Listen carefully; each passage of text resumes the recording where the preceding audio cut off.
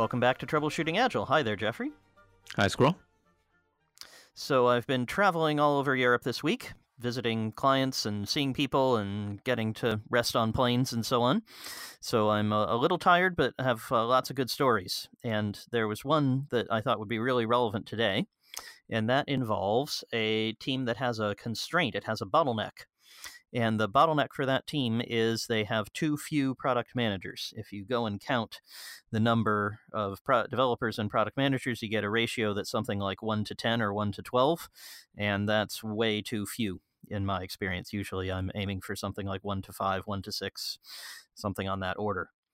And no surprise, this team reports that it's not getting as much done as it would like because, and other folks are concerned about it too in the rest of the business, because the team can't get enough through the pipeline. So when they want to do work, they're sometimes not ready. When they want to prioritize something, the product manager's nowhere to be seen.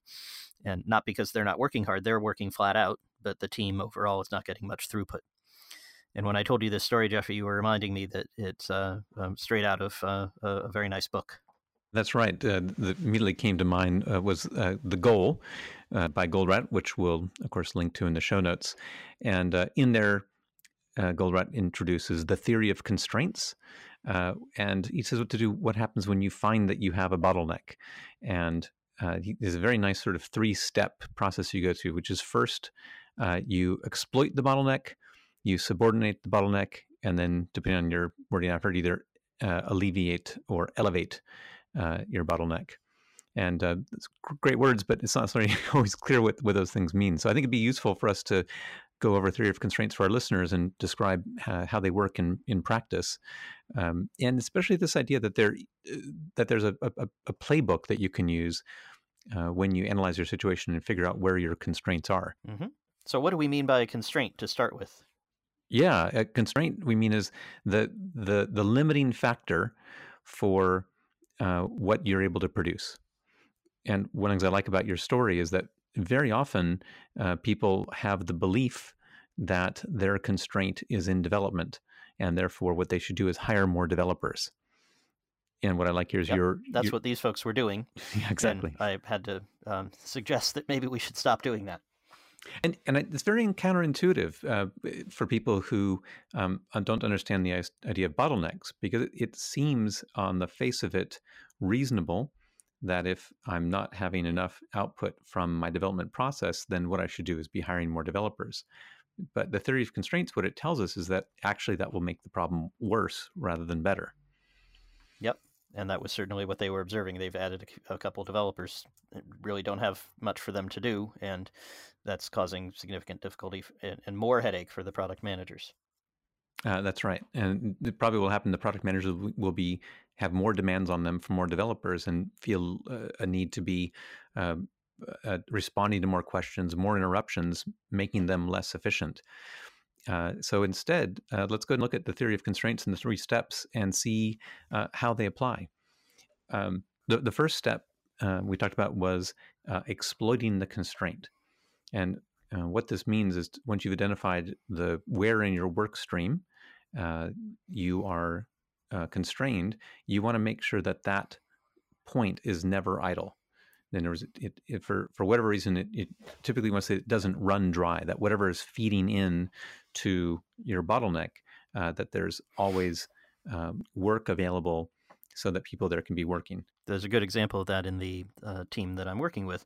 One part of the team, not all of them, has a kind of a never-ending supply of lower priority work. They could be doing this work for the next 5 years because it just means going essentially to different locations and implementing what they already have. Now, they don't want to do that all the time, but where their higher priority work is blocked, as it was recently, they can go, and the executives who are working closely with them were really pleased with it.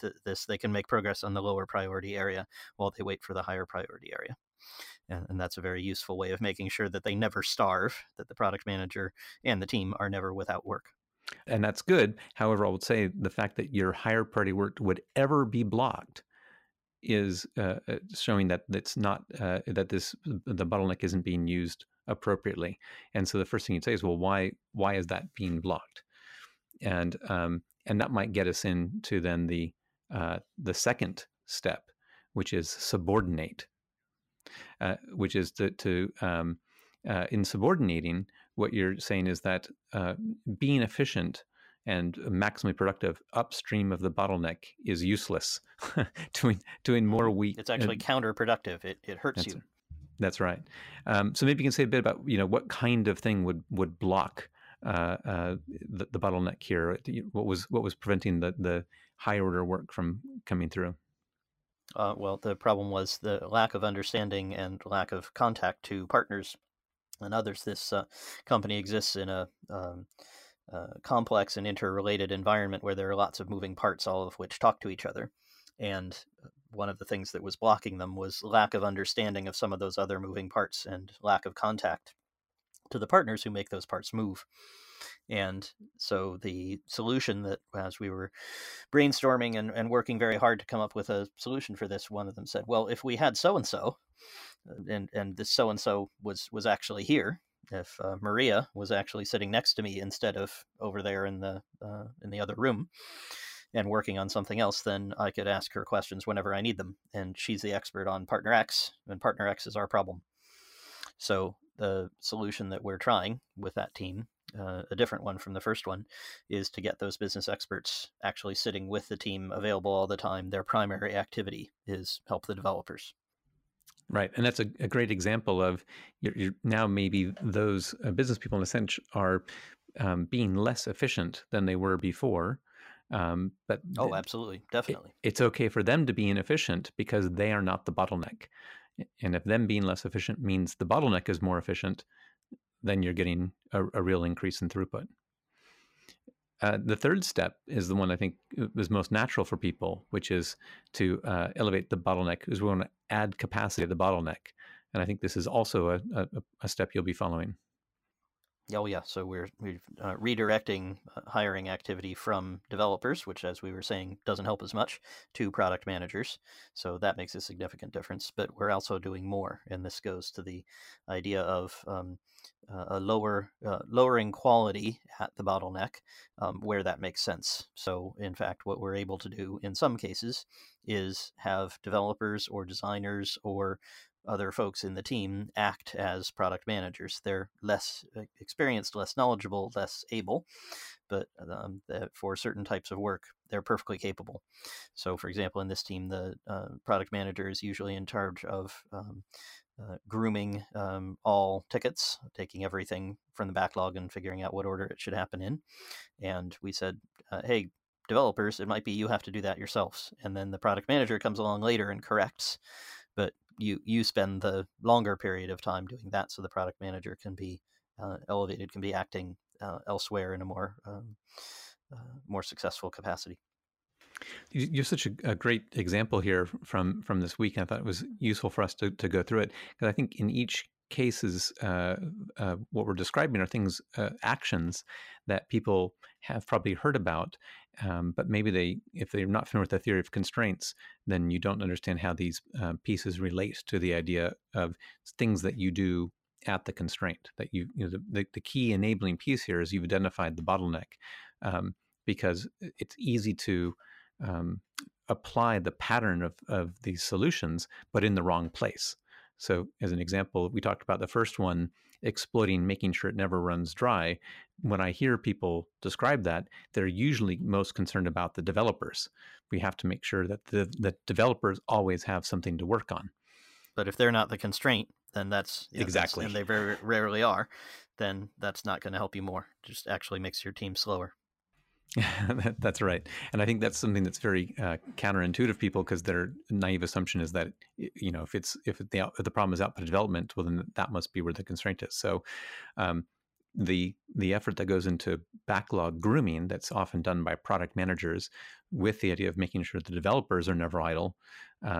If you analyze it more deeply, you'd say, well, what work do we need to get to do that backlog grooming for the developers? You'll find that there's upstream backlogs, maybe in design, maybe with the product, maybe even further upstream in the business, in the executive side, where there's decisions that are pending on them outside of the development team entirely.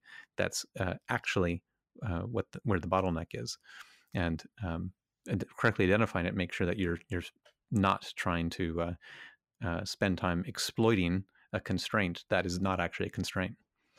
There you go. Okay. Well, I hope listeners are able to apply this theory of constraints process. I was very pleased that the example fits so nicely into the model. They don't always fit that way, but if you've got some challenges with bottlenecks and constraints and you're trying some of these, or you're stuck, or you think that they're not applicable to you, those would be things we'd sure like to talk to you about. So do get in touch. You can find us at conversationaltransformation.com, and there's email and Twitter and all kinds of other good stuff. We've still got the other website, but we've really revised Conversational Transformation, so go have a look there. For example, there's a opportunity to pre-order our book, and there's an opportunity to sign up to a mailing list where you can get more material from us. And as a thank you, if you sign up to the mailing list, we've just recorded a video on a topic from the book, a topic called coherence busting. So another step-by-step description of tools you can use immediately to troubleshoot problems in your team. And of course, we also like it when people hit the subscribe button and come back to us every week. We're here every Wednesday, and we have been for 2 years. We intend to continue for the foreseeable future. So come back and see us next week when we'll have more Troubleshooting Agile. Excellent. Thanks, Jeffrey. Thanks, Squirrel.